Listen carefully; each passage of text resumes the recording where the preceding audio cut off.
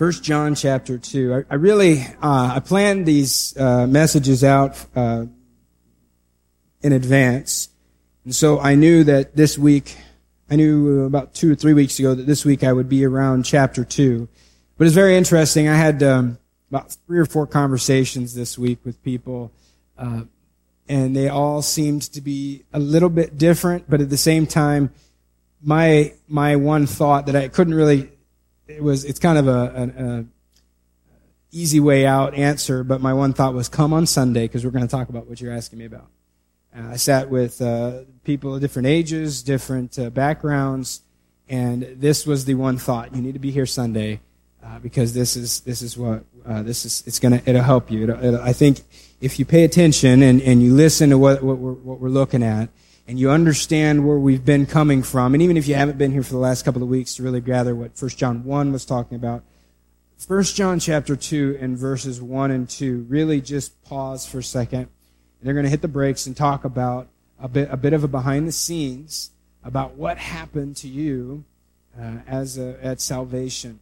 And so what we're looking at this morning, the title of it is just what happens when a Christian sins. Because believe it or not, that happens, doesn't it? If you've been a believer at least for 10 seconds, then you probably know, I'm not perfect. I won't ask if anyone's married to a perfect person because I don't want to make Larry feel proud again. We're all there. We all get to this. We all get to this point. I mentioned it a little bit last week as we looked at the extremes that people swing to in regards to their response to the light. Just a brief background of what we looked at in chapter 1. But chapter 1, we talked about how that God is light, and God is the 100% light. There's no darkness in Him, and so John said, and Jesus through John says that if you're going to walk in the light, then you can have fellowship with me, and you can have fellowship with everyone who also is in the light. But if you're going to say that you're in the light, but you actually walk in darkness, you're lying. You're lying to yourself. You're lying to anybody that hears that, and you're calling. Basically, you're calling God a liar. In verse number 10 of chapter 1, it says, if we say we haven't sinned, we make Him a liar. And so how can I really have fellowship with someone that I truly disagree with, that I'm pointing my finger at and saying, you lie? And so God says, you can't have that. But in each of those passages there, He tells us the remedy. He tells us how to fix that. And it really comes down to 2 things: honesty and confession. It's being real about who I am, because I don't have to impress God. This is not a first date type of a thing where I have to impress God and put my best foot forward with God, because He's already seen me at my worst. In fact, He's seen me all my life. He's seen me before I knew me, before I was in the womb. He told Jeremiah, He says, when you were in the belly, I knew you. God knows, and he knew what we would become, and God knows what you're going to be like 10 years from now and 100 years from now. God knows your whole life. He sees all of that, and at the same time, He says, you don't have to hide anything. I see you for who you are, and I still choose you. And that ought to be encouraging. Then we talked about forgiveness and confession, and how amazing that is that when I realize who I am, and I'm frustrated at myself because I didn't perform the way that I should have performed, and I didn't behave today as I knew I should have, or as I believe a Christian should have, and I stumble and I fall, and so then I've got these 2 responses that are very natural to me. First one is just to ignore that the first one is to say, yeah, it's okay, I sinned, but I'm forgiven. Jesus forgives me, and I don't care, I don't have to change. And so there's the light over there, but it's okay because I'm just like a long, distant relative, and I'm just going to live in the dark because it's okay, because Jesus forgave, and all I had to do was believe and accept in Jesus, and Jesus forgives all and loves me despite of who I am. It's incomplete. And in a way, it's just completely wrong. Because Jesus does love us despite who we are, but He's not willing to leave us as we are. Those of you moms and dads out there, you had a child and you loved them exactly as they were, but there was a lot of training that went into that kid. You didn't love them unconditionally and say, but I'm fine if you just stay like that. I mean, I will feed you, and you're 23 years old, and I'll be changing your diapers. I'm okay with that. No, you say, I don't want you to, I love you the way you are, but I want you to change. I want you to learn how to grow up. I want you to mature. I want you to be complete as an adult, and I will love you every step of the way. And if you mess up and you make a mistake, I'm going to still love you, and I'm still going to be there.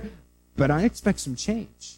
And Jesus said there, if you're going to walk in the light, if you're going to have fellowship with me, you're going to have to step out into the light. And you're going to have to expose your flaws and the cracks and the ugliness of your sin and face the facts that you're not perfect. That's the first extreme. But then the other response is just to pretend that it doesn't happen, to ignore it. Stick my head in the sand. I don't have any sin. I'm a Christian. Christians don't deal with sin. You watch on TV and we see the Hallmark the movies and those. We try to create that in our life. That's what Christianity is. It's all sunshine and roses. I always have the right thing to say, and every movie ends in 30 minutes with a happy ending, right?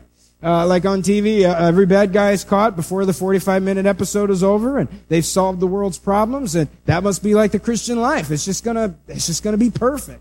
And I'm gonna walk with Jesus. I'm never gonna have another bad day. Everyone's gonna like me now, and this is gonna be perfect, and I'm not gonna have any problems. I'm a Christian.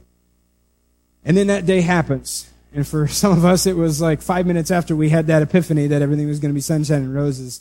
But eventually that day happens where we fall. And then we have a choice to make. We can ignore it. We sin. We can ignore it and say, well, I don't like this, so I'm just going to pretend it never happened and just kind of think positively. But God says you can't ignore that stuff. That's what we're going to talk about today. When you get to that point, I'm a Christian, I'm a believer now, and maybe you're new. Maybe this is all new to you. Maybe this is something that you really started to embrace, and you have this idea. I mentioned a couple of weeks ago about how our perspective of God, when my perception of God clashes with the reality of God, there's a problem. I have a choice to make. Well, we all have perceptions of what we think Christianity is going to be like.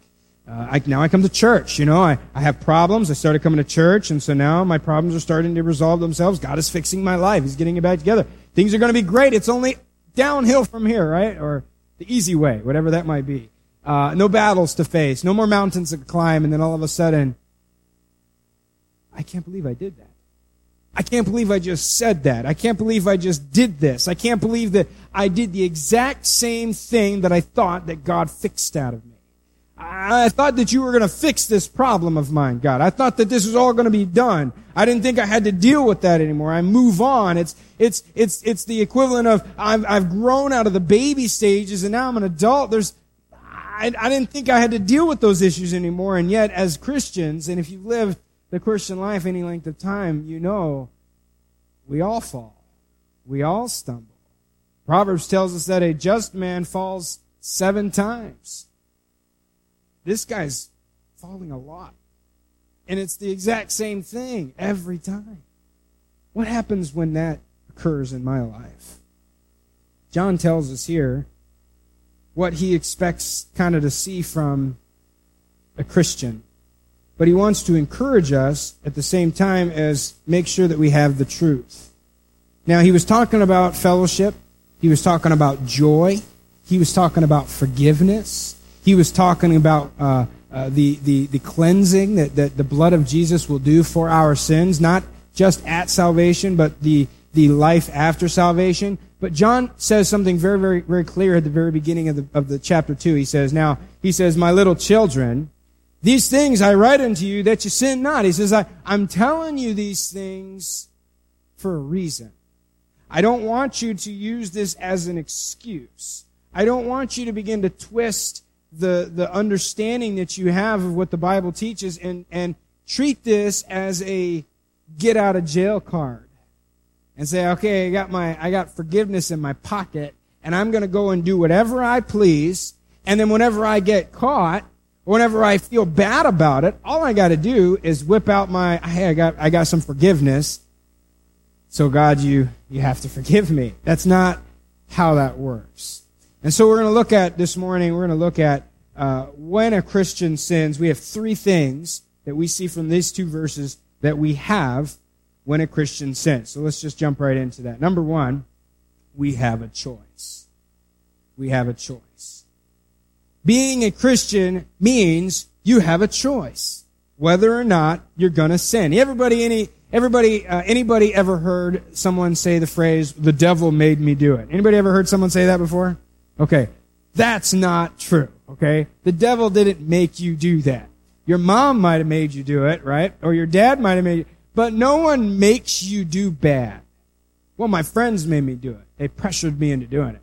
But you still had a choice, right? You could have gone with the flow, or you could have gone against the flow. You chose what you did. And as a Christian, we have a choice. That's what John says at the very beginning of the verse there. He says, my little children, I'm writing these things to you so that you won't sin. I told you about forgiveness, not to encourage you to go do whatever you want and then show you how to get out of it. I didn't tell you for that reason. I told you about fellowship. I told you about joy. I told you about the cleansing of Jesus' blood. I told you about all of these things so far in the first chapter of my writing. In 10 verses, I've told you about all these things, and here's why. So that you wouldn't sin. Because you have a choice. I think this is really, really interesting. I want you, if you'll take your Bible with me, and let's go to Romans chapter 6. Now, don't leave your place in 1 John, but go to Romans chapter 6, and there's some very cool verses in Romans chapter 6. And I'm jumping ahead of my outline if you're an OCD person with outline issues, but I will get back to them, I promise. Romans chapter 6, and we're going to look in verse number 1. I think this is an amazing thought that Paul has for this group of people here that he's writing to. He says in chapter 6 and verse number 1, he says, "What shall we say then?" Now he was talking about justification at the earlier part, and he's been talking about a lot of different things, but he's talking about how basically the theme of Romans is the just shall live by faith. It's not a works thing. You didn't earn this. And so then this is a conclusion. He says, verse number 1, "What shall we say then? Shall we continue in sin that grace may abound?" He was talking about sin, and he's saying that where sin abounded, grace did much more abound, and all these things. And so then he says, well, so what's our response now? He says, do we just continue in sin that grace can continue to abound? God forbid, verse 2, "How shall we that are dead to sin live any longer therein?" He says, we're dead to that stuff. How are we going to live in something that we are dead to? He goes on. I'm going to skip down through this chapter several times, but look at verse number 7. It says, "For he that is dead is freed from sin." If you're dead to sin, that means you're free from it, which means it no longer has a hold on you. It no longer has its shackles on you. Now when a Christian sins, we do it because we signed up for it. It might have happened accidentally, but really every time we sin, because we made a choice to disobey. We made a choice to do that which we have been told not to do in the Scriptures. Or we made a choice not to do that which we've been commanded to do in the Scriptures. It's all, I'm not bound by, and that's what salvation did for me, is that it freed me from it didn't free me from being a sinner, because I'm still a sinner. It freed me from the penalty of that. It freed me from the captivity of that. And so now I am no longer held captive by sin. It says I'm dead to it. I'm dead to those things, and so it has no effect on me. If we were to have a funeral and we have a body up here, you walk up to the dead body and you slap it in the face, it won't get mad at you. You didn't hurt its feelings. You tell it a joke, it's not going to laugh. You call it a name, it's not going to get mad at you. You can do whatever you want with that body, and it's not going to respond because it's dead. It's dead to you. It doesn't have any, you have no effect on that body anymore. That body is completely unaffected by anything that you say or do to it. And that's what Paul says at salvation. Now that you're a Christian, now that you're a believer, you're not free from being a sinner. You're going to still sin, but you're free from the power of it. You're free from what it's going to it doesn't have control over you anymore like it would have before you were a believer. Let's continue on and just jumping around in this verse, highlighting some great thoughts from this. Verse number 12, he says, "Let not sin therefore reign in your mortal body." We'll come back to that verse in just a second. Verse number 14, "For sin shall not have dominion over you." So apparently there is a there is a circumstance or an environment when sin can have dominion over you, controlling you, conquering you, you becoming the servant or the slave to it. And Paul says here, it shouldn't be that way. It shall not be that way. Look in verse number 17. But God be thanked that you were the servants of sin. You used to belong to sin. You used to belong to evil. But it says in verse number 18, being then made free from sin. So that's great. This is awesome. We are no longer slaves to sin. One more, verse number 20. For when you were the servants of sin, verse 22, but now being made free from sin. See, under your outline there, that we have a choice.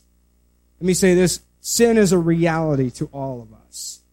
Sin is, it's there. It's present. It's not something we're supposed to ignore. And chapter 1 covered that. Be honest about it. Confess that. It is definitely a reality to us. I hope you didn't walk into this thing thinking that everything was going to be perfect and you're going to be 100%, because two things are going to happen. You're going to be very disappointed in yourself when you find out that you're still a sinner, and you're going to be very disappointed in the rest of us when you find out that we're still sinners too. The thing that changed is that we don't sin the same way, if you get that. I feel bad about my sin now. I try not to do those things anymore. I don't enjoy it the way that I used to before I was freed from it. I didn't care, but now I do. Now, because I belong to Christ, I realize there's a struggle now. There's not a satisfaction there anymore. I feel really bad about it. And that's the Holy Spirit. That's the conviction that I have from the Holy Spirit. And so sin is a reality. Number 2, sin should be a concern. It's not something I'm a Christian. Jesus saved me now. I'm good. Nothing you can do about it now. God, you should have thought about that before you wrote the Bible the way you did. No, that's not how it works. Sin ought to be a concern, and if you truly are saved, sin is a concern for you. It's something that you're not worried about it taking over, but you are definitely you've changed your attitude towards it. You definitely care how you live now. As one of God's children, we looked at the youth group Wednesday night, we were looking at 2 Corinthians 5, and Paul says you are ambassadors for Christ. You represent Christ to this world. And as an ambassador, I definitely care how I portray Jesus Christ to people around me.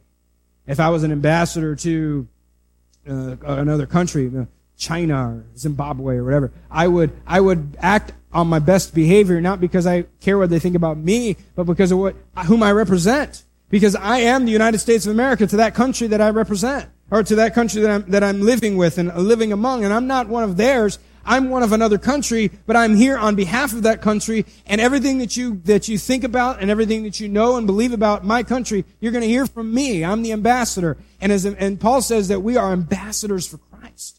We're not of this world anymore. We're of another world, a heavenly world, and yet we still live here and we represent He who is not physically here anymore. What does the world around us think about Jesus because of the way that we act? It ought to be a concern. Sin ought to be something that we're concerned with. I'm not worried about, I'm going to fall, sin is not an inevitability. Sin is, it's going to happen. And so I want to make sure that I walk as straight a line as I can, not in order to maintain my salvation, not in order to appease God or anything like that, but simply because my actions reflect either poorly or positively on my God to the people around me. And so sin should be a concern. But then the last thing, and it's the same thing as the main thing, as the main point there, sin is a choice that we make. We don't have to sin.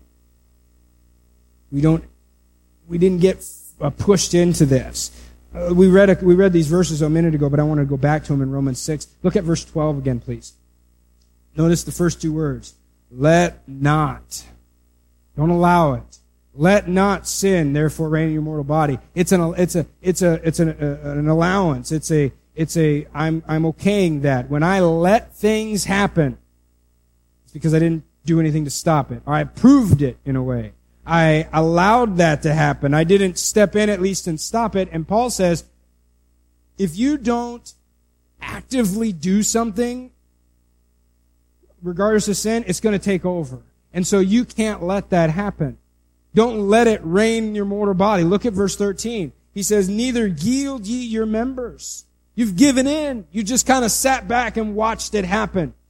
You have to do something. You have to fight it. And that's what Paul talks about later on in his writings. He says, there's a war going on in my body, in my members. He says, there's the good and the bad, there's the evil and the righteousness, and they are warring. And he says, you know what I find in me? He says, the things I want to do, I don't do, and the things I don't want to do, I do. And he says, who shall deliver me from this body of death? It's a battle, it's a struggle. And Paul says here in the Romans, he says, that's how you get victory. You don't yield. You don't just sit back and say, well, whatever may be, may be.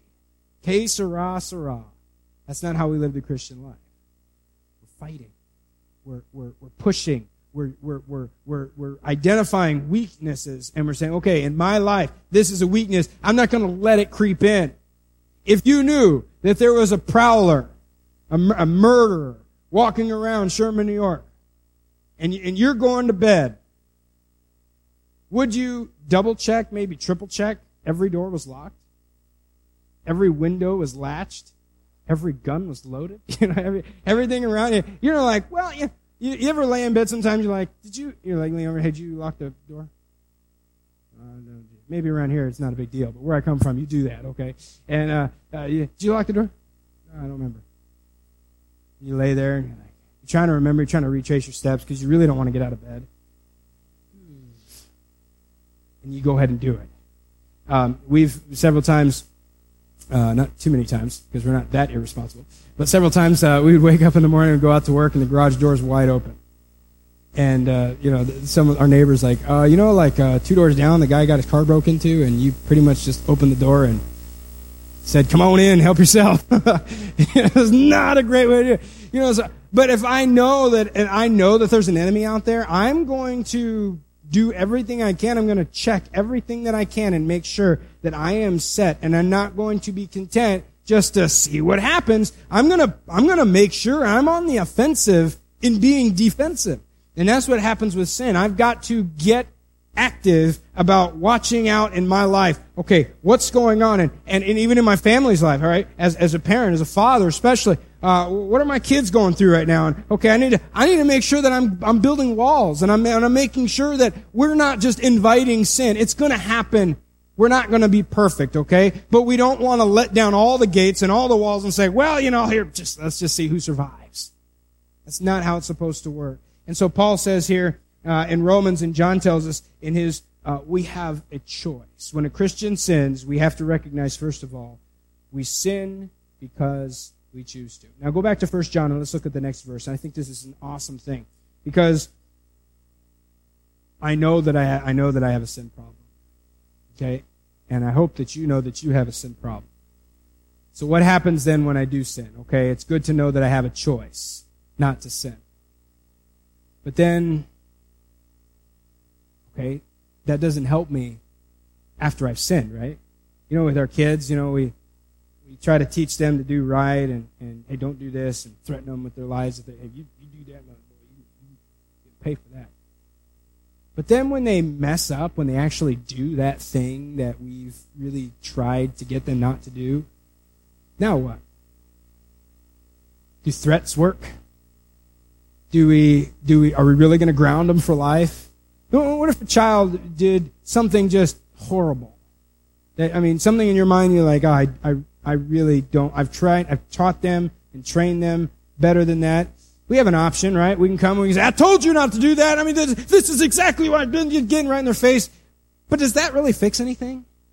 Does that really help anything?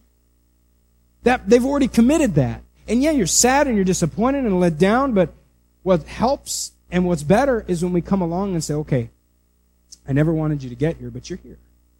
So let me help you back.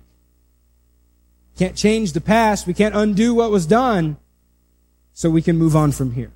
And that's exactly what John's going to explain that Jesus does for us in chapter 2 and verse 2. He says, it's the end of it's the end of verse 1. And if any man sin, though you do have a choice, but if any man sin, we have an advocate with the Father. So number 2, when I sin, I have an advocate. What's an advocate? An advocate is like a defense lawyer. It's an interceder. It's a friend who steps in on my behalf. It's someone who steps up to bat in my place and says, I'm going to help you out of this. I'm going to help you through this. I'm going to help you put the pieces back together. That's an advocate. In a legal system, there's a person called a child advocate, and because a child doesn't know all the rights and things and the legal loopholes and things, so that they will put an adult will step in and be the child's advocate, and they will speak on behalf of the child, and they will help that child make the right decisions because they don't know how to do it. Many of us, more likely all of us, if we got into legal problems and we knew we were going to stand before a judge, we would go and we would find a lawyer, right? We find a good lawyer because we don't know enough. Now, we're all smart folk, right?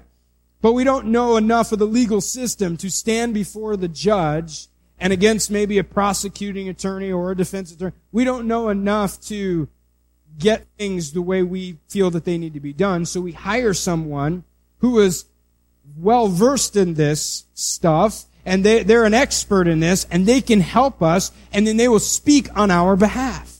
And that's what God says. That's what Jesus does for us. Jesus is our advocate. It says we have an advocate with the Father, Jesus Christ, the righteous. Now, this is not saying that the reason this is awesome is because this is partly why we don't have to restart salvation again. This is a courtroom scene. Get this in your mind. Picture this in your mind. We're at a courtroom, and you're the person on trial because you've sinned, because you've broken God's laws. And it's not the first time. In fact, you were already forgiven. You were already a Christian, and now you stand before God once again as guilty. What are you going to do? I mean, you're disappointed in yourself, definitely, because you didn't think that it was ever going to come back to this. And you really hoped, and you've been trying, and you've been working and praying, and reading your Bible, and coming to church, and trying to do the things that you know you're supposed to do, but all of a sudden, one day, you just quit trying. You just had a bad day. You just say, I don't care, and you went ahead and did that thing that you did. And then you realize, because now the Holy Spirit's living inside of you, and He's saying that's not right, and that was wrong, and now you step back into the darkness, and you've got to walk back into the light, and you've got to get this right. You've got to fix this right, and if you're going to lose fellowship, you're going to lose that joy that you can only have when you're in the light. And so, okay, I want to do that. I want to get back, but the problem is the person that I offended is my judge. God is the judge, and He's standing there, and I've got to step into that courtroom, and I've got to figure out some way to fix all this, and so I get myself a lawyer. Jesus Christ. He's my lawyer. He's my advocate. And so I'm sitting there, hopefully, not too many of us have too much courtroom experience, but, we all have this idea, maybe when you were a little kid, you went on a courtroom field trip or something, you went in there, and, we've seen enough Perry Mason, right? How many of you don't know who Perry Mason is? But, I watched that. All of his clothes were in black and white. That was pretty boring. But my mom loved Perry Mason, so I watched way too much Perry Mason growing up. But the judge is at the front, and then we have the prosecutors over here, and then we have the defense over here, and so I'm sitting over here in the defense, and the judge comes in and reads the charges against me, and I know I did those things, but any good defense, right, is going to plead for my innocence, right? I mean, that's kind of what a defense attorney is supposed to do, trying to find a loophole somehow, and trying to fix this. And so the judge reads the charges against me, and Jesus, my advocate, stands up. And the judge says, "How do you plead?" And Jesus says, "He's guilty of all of it." No. Jesus, you got to prove my innocence, my guilt. You're on the wrong side of the table. I need you to prove my innocence. I need you to get me back into God's good graces. I don't need you to dig the ditch deeper than I've already done it. Jesus, back down. He says, "In fact, Your Honor, he is not just guilty of these charges. I'm convinced that he is guilty of many more things that are not even on that list yet. In fact, I believe that if you were to let him go, he will probably go back into the same problems that he's here for today." Jesus, you're making it worse. Jesus, stop. The judge examines that, Well, the penalty, the Bible says, Romans 6:23, that the wages of sin is death. If you sin, you deserve to die. Eternal separation from me. And yet, Jesus, Your Honor, may I approach the bench? May I speak to you privately? And he walks forward and he shows him those hands. Father, the penalty is death. I already took care of it, though. This one's mine. This one, I took this one. He's guilty, but it's already been paid. The Father can sit back and smile and declare us free to go because it's already been paid for. He's our advocate. But then we get down to number 3, that last little bit there. He is our propitiation. Good, long, confusing Christian word. He is our propitiation. I put it up on the screen, so if you wanted to learn how to spell it, you're good. When we sin, we have a propitiation. Propitiation here, I was like, okay, how are we going to explain this? So I looked at the first definition, atonement. It's like, good, that helped like 4 more people understand what propitiation means. I was like, but for the rest of us, so then, and just like me, I was like, okay, now what does atonement mean? So I'm starting to look, and I'm going to get down to, trying to get down to, without taking too much away from the definition. What does atonement mean? It's reconciliation. Atonement is a Bible word that goes back to the Old Testament. With the sacrifices, the cutting the neck and catching the blood in the basin and atoning. Propitiation is very different than forgiveness. It's a good way to understand it by understanding what it's not. Forgiveness is when I say, okay, I'll let that go, I'll let that slide. You come up and you spit in my face, and if I say, I forgive you, that means you don't have to make up for it. I'm not going to get back at you. There's no revenge, and I'm just going to repair the relationship instantly. That is not propitiation. Propitiation does not say, okay, all is forgiven, you can go home now. Propitiation says it has to be paid for.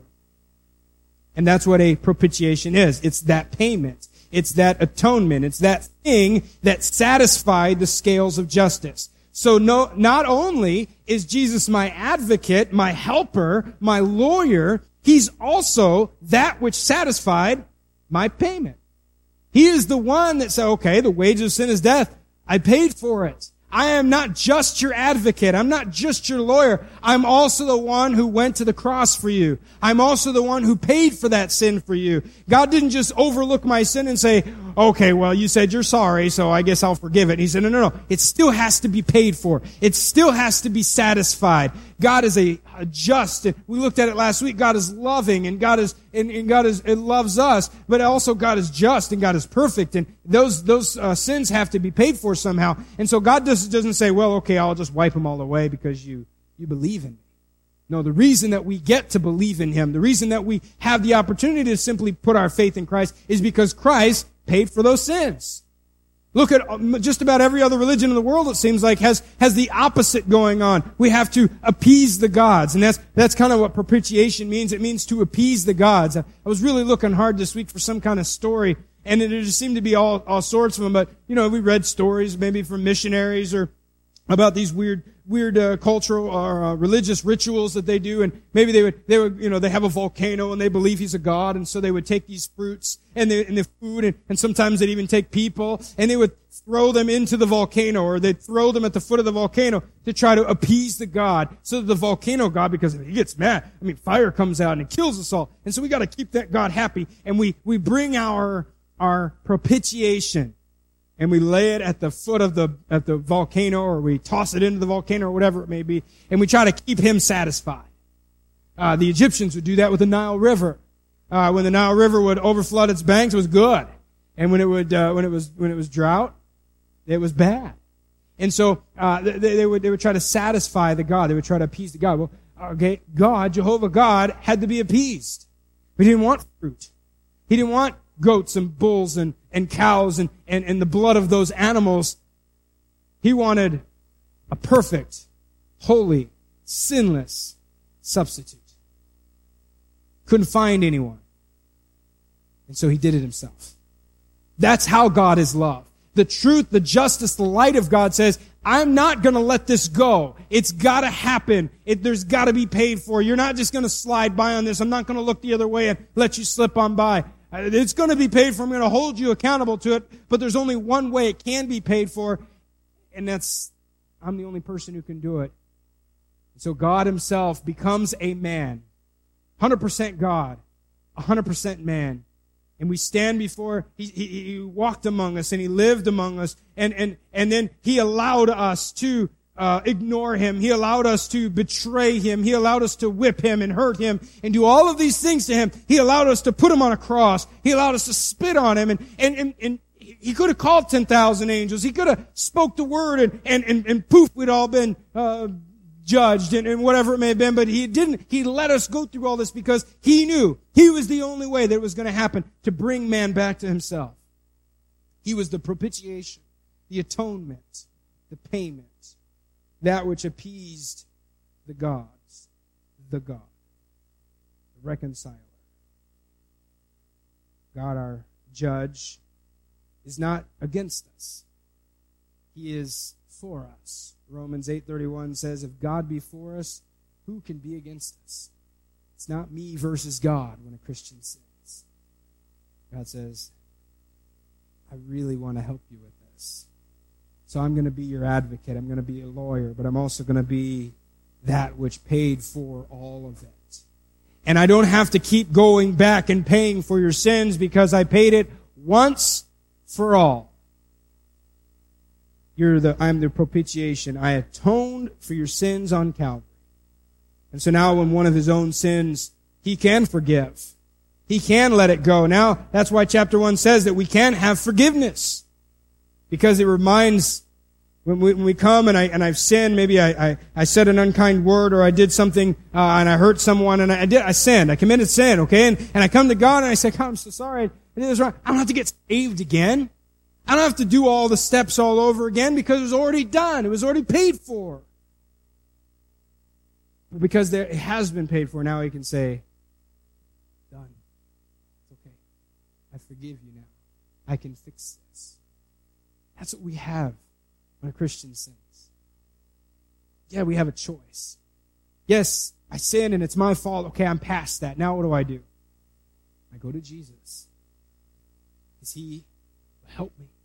The Bible says he ever lives to intercede for me. He lives in heaven. And he lives to intercede on my behalf.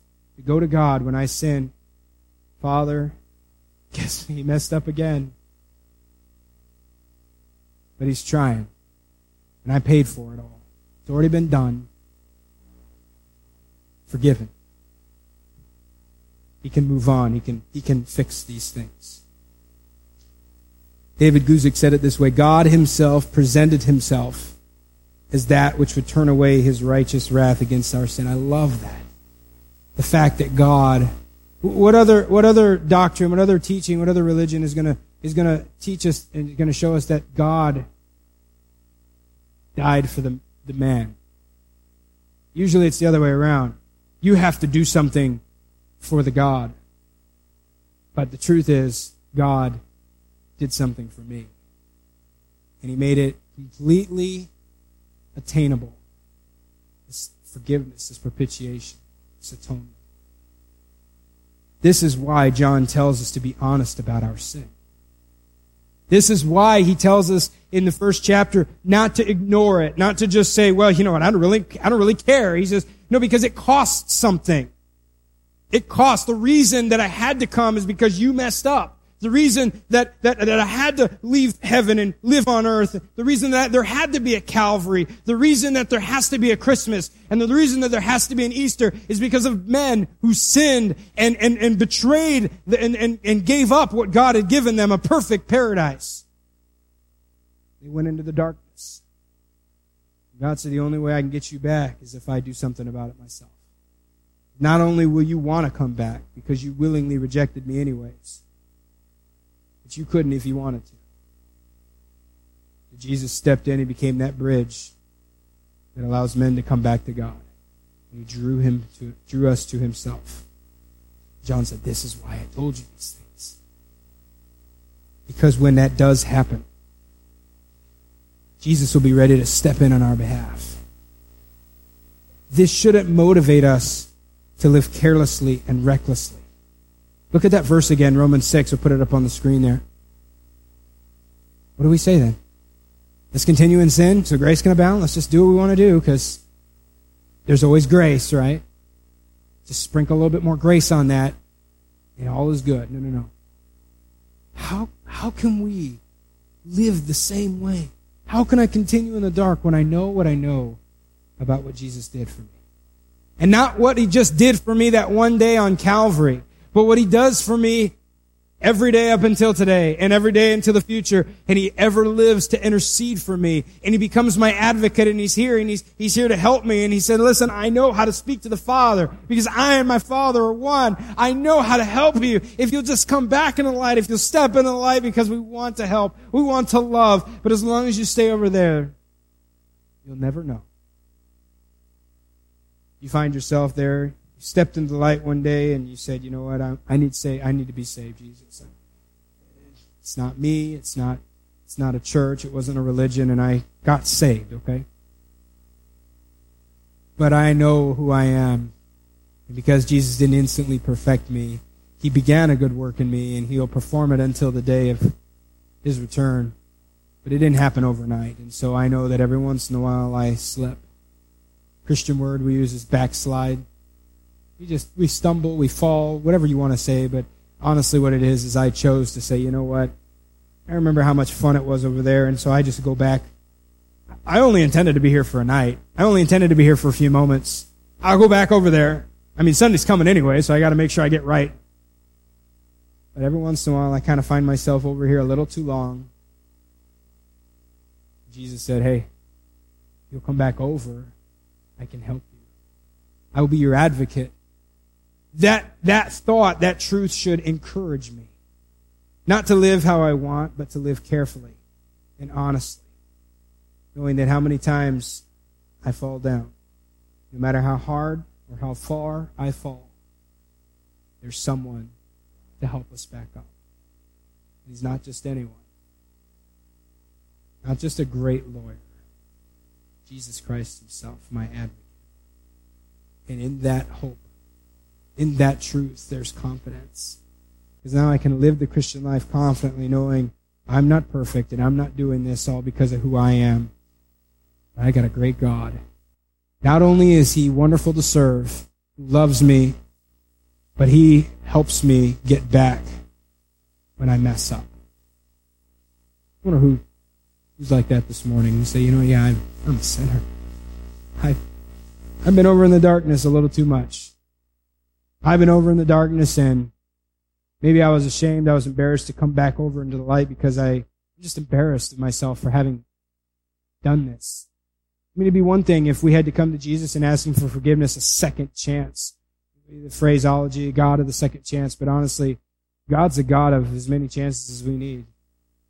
Because I think I blew my second chance about 10 seconds into salvation. And my third, and I don't even know what chance I'm on. I've stopped counting. And Jesus doesn't count. He says, as long as you come and ask for forgiveness, as long as you'll come and step into the light and be honest and confess, I'll be your lawyer. I'll help. Not only will I help, I already paid for it. It qualifies me to help you. You're sitting here this morning saying, yeah, that's me. Sin. What did I do? What do I do? We're going to get into love. We're going to get into how you evidence that love, but all of us need to remember, because this hits every single one of us. This is not just for adults. It's not just for kids, not for teens. You don't outgrow this. You don't outgrow sin. Until the day you stop breathing, you'll have a sin problem. This is what you do to fix it.